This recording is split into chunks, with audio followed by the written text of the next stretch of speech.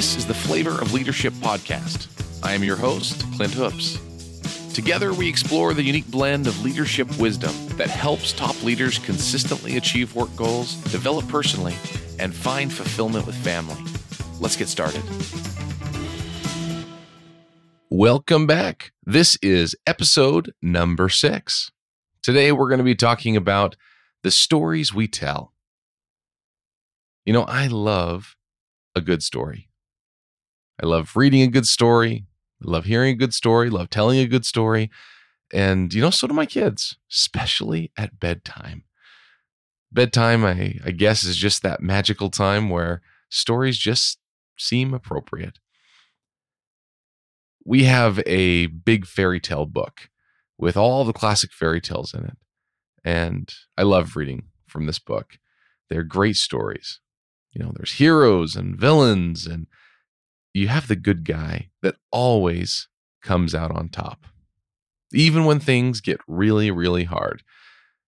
Sometimes I'll even create my own stories and tell stories on the fly to the kids, and it's a ton of fun. They love it. And, in my stories, the good guys always win. Even if it doesn't seem like it, at some point in the story, they do come out on top.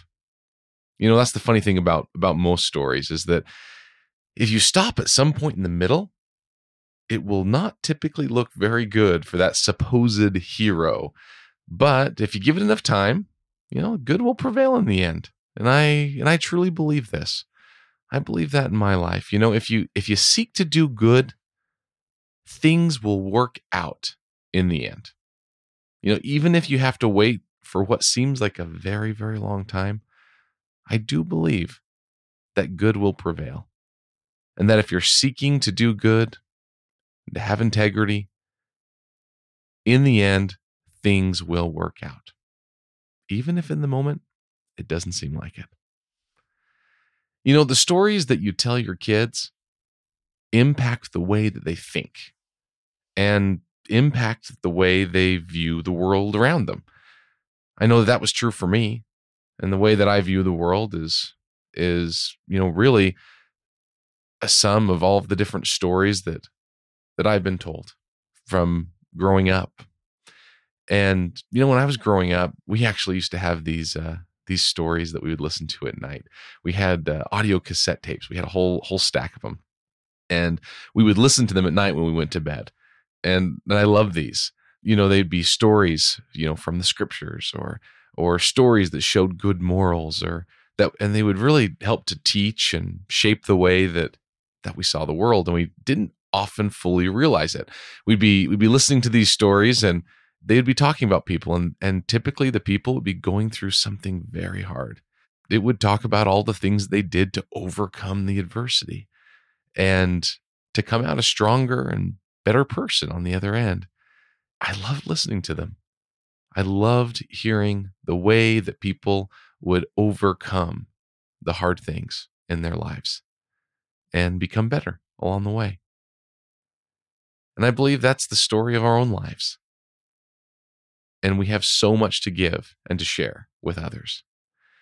Depending on the stories that we tell, it will impact the way others view us, impact the way they view the world, especially those that we have a lot of influence on, like our own children, like the team members that we lead. We have a lot more influence on the way that they see, maybe not the whole world at work, but at least their work world.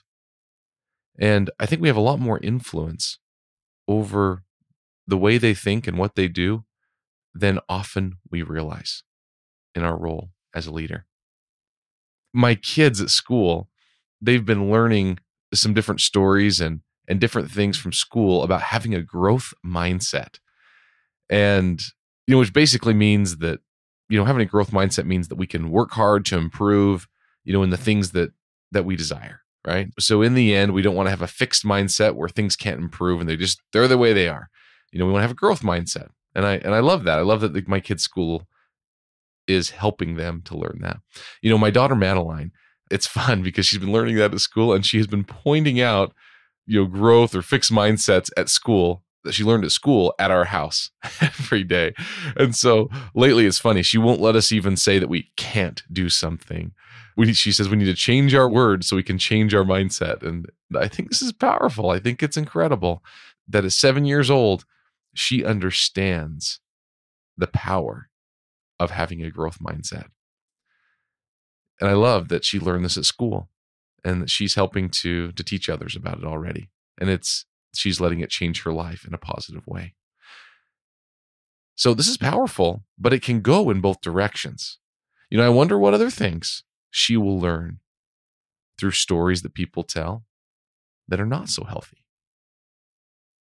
I don't know about you with your kids, but my plan is to know what she learns so that I can make sure it's healthy. Because we need to be a positive influence on our children. In the end, we need to do the same for the people we lead at work. If we're not intentional about the things we do and the influence we have, then in the end, we won't be leading correctly. Our kids or the people we lead at work. I don't find it a coincidence that the best teachers in the world use stories to teach and lead. Most of the very best teachers and very best leaders that I know use stories. There's a quote I love from one of my favorite authors. His name is Brandon Sanderson.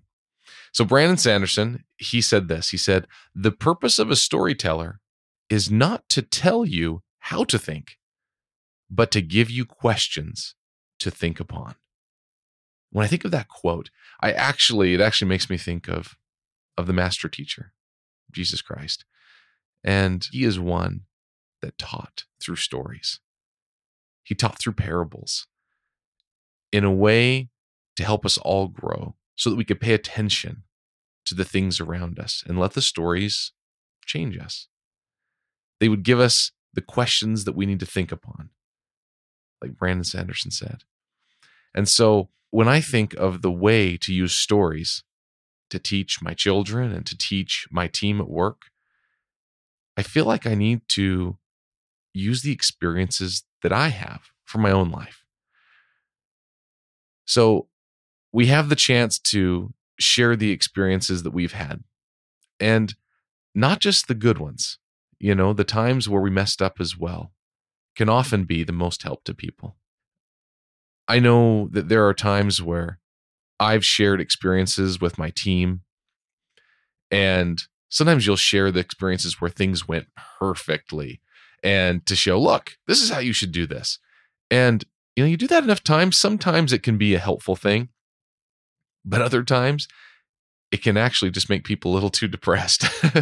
They can say, oh my goodness, well, it worked out so perfect for him. How come it's not working out so well for me?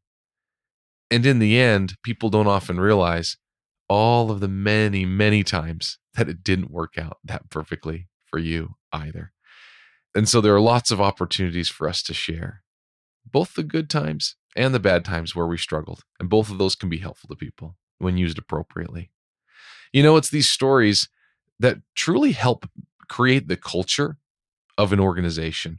So you as a leader, whether you're a leader of a department or a leader of an entire organization, the stories of your company's history, how it came to be, why you made the decisions you do, and it really can help people understand why you do what you do, or why you no longer do what you used to do, because of the experiences and the stories that you have from your company's history. I know every company that I've worked for in the past has always had these stories, and they really have helped so much create the culture. So what stories are you telling in your organization? Are they healthy? What other things can you share? And how can they help to shape more intentionally the culture you have within your organization, within your department?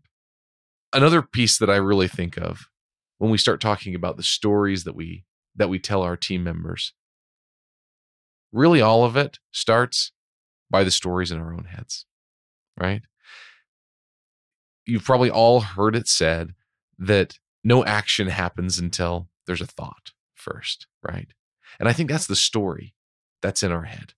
Another great quote that I like from an author, Patrick Rothfuss. He said, "It's like everyone tells a story about themselves inside their own head. Always, all the time. That story makes you what you are. We build ourselves out of that story." That's an interesting thought. I think there is a story just rolling inside of our head, and we get the chance all the time to just tweak it little by little. What do we believe? Do we believe that we're good at something or poor at something? What is it? What's the story we're telling ourselves about who we are? How about when we're about to go deliver some tough feedback to an employee? What's the story going on in our head? Or right before you stand up in front of your team in a staff meeting, or when you encounter a new challenge at work and you just really don't know what to do next, you're kind of stuck. You think, man, am I cut out for this? Am I cut out to lead? What impacts these stories that we're telling ourselves in our head? What stories do you tell yourself at home? Do you believe in yourself, your spouse, your children? You know, the stories that you tell yourself inside your head will spill out as actions, spill out as the things that we do. And I think we all know this inherently, but I think as the story is running through our head, we forget. We forget that that story will begin to change our actions. And so, what story do we want to tell ourselves? What we're good at, what we struggle with. Something else to consider is, where does self-awareness begin, right? And then where does that same self-awareness end and self-depredation begin? You know, sometimes we get too hard on ourselves, and we'll get to the point where we're just trying to be self-aware. But at times we'll critique ourselves until it's no longer helpful. This thought actually reminds me a little bit of a couple pieces in the book Good to Great. Now, I love the book Good to Great, already mentioned on the podcast before, and you'll probably hear it many, many more times into the future. So Good to Great is written by Jim Collins. So one of the things I love in this book is it talks about that every good company, and I'm going to add every good person, will face adversity along their path, along the way, right? There will be adversity that we can count on. And so the book actually talks about that. And the book actually goes through something he refers to as the Stockdale paradox. Now, the Stockdale paradox is a philosophy that has really helped me and helped me understand quite a few different things throughout business and really in my own life as well.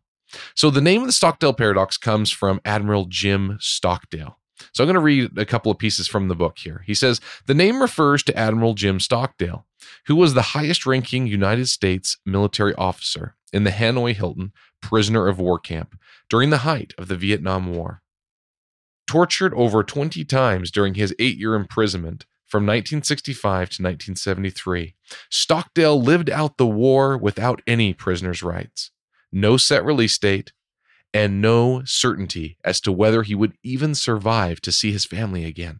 He shouldered the burden of command, doing everything he could to create conditions that would increase the number of prisoners who would survive unbroken. There were so many different things that he did. And in the end, it's amazing that he was able to survive and eventually return home to his family. And I love this. He said, I never lost faith in the end of the story, he said, when Jim Collins asked him. He said, I never doubted not only that I would get out, but also that I would prevail in the end and turn the experience into the defining event of my life, which in retrospect, I would not trade. So he continued on. And Jim Collins actually asked him. Jim Collins said, well, who didn't make it out? And Admiral Stockdale, he responded and said, oh, that's easy, he said. The optimists. The optimists. I don't understand, Jim Collins said, now completely confused, given what he'd said 100 meters earlier in their walk. The optimists, oh, they are the ones who said, we're going to be out by Christmas. And Christmas would come and Christmas would go. Then they'd say, we're going to be out by Easter. And Easter would come and Easter would go. And then Thanksgiving. And then it would be Christmas again. And they died of a broken heart. He then said, this is a very important lesson. You must never confuse faith that you will prevail in the end, which you can never afford to lose, with the discipline to confront the most brutal facts of your current reality, whatever they may be.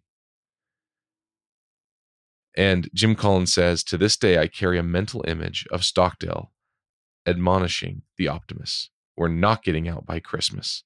Deal with it. I have read those paragraphs from this book dozens of times. Often, I will turn to those pages when I'm in the middle of a big struggle at work, when it seems like nothing can go right, and it seems like everything I do faces more and more adversity. And I have to remember over and over again that adversity will come over and over and over again. It's not going away. There'll be times where it'll be easier, times where it'll be harder, but it will be hard. And that's okay. That's where we grow. I have to remember, though, that we're not getting out by Christmas. So deal with it. Tell yourself a story of unwavering faith that you will prevail in time, even if you don't know what that time is going to be. And that's one of the hardest parts. We all must learn to control the story in our own heads. So this week, the challenge is this. Take the time to recognize the harmful parts of the story you're telling yourself in your own head, and seek to change just one part this week. Don't try to fix it all. Just seek one part to change this week to impact the story that you tell yourself inside your head. Until next week, you got this.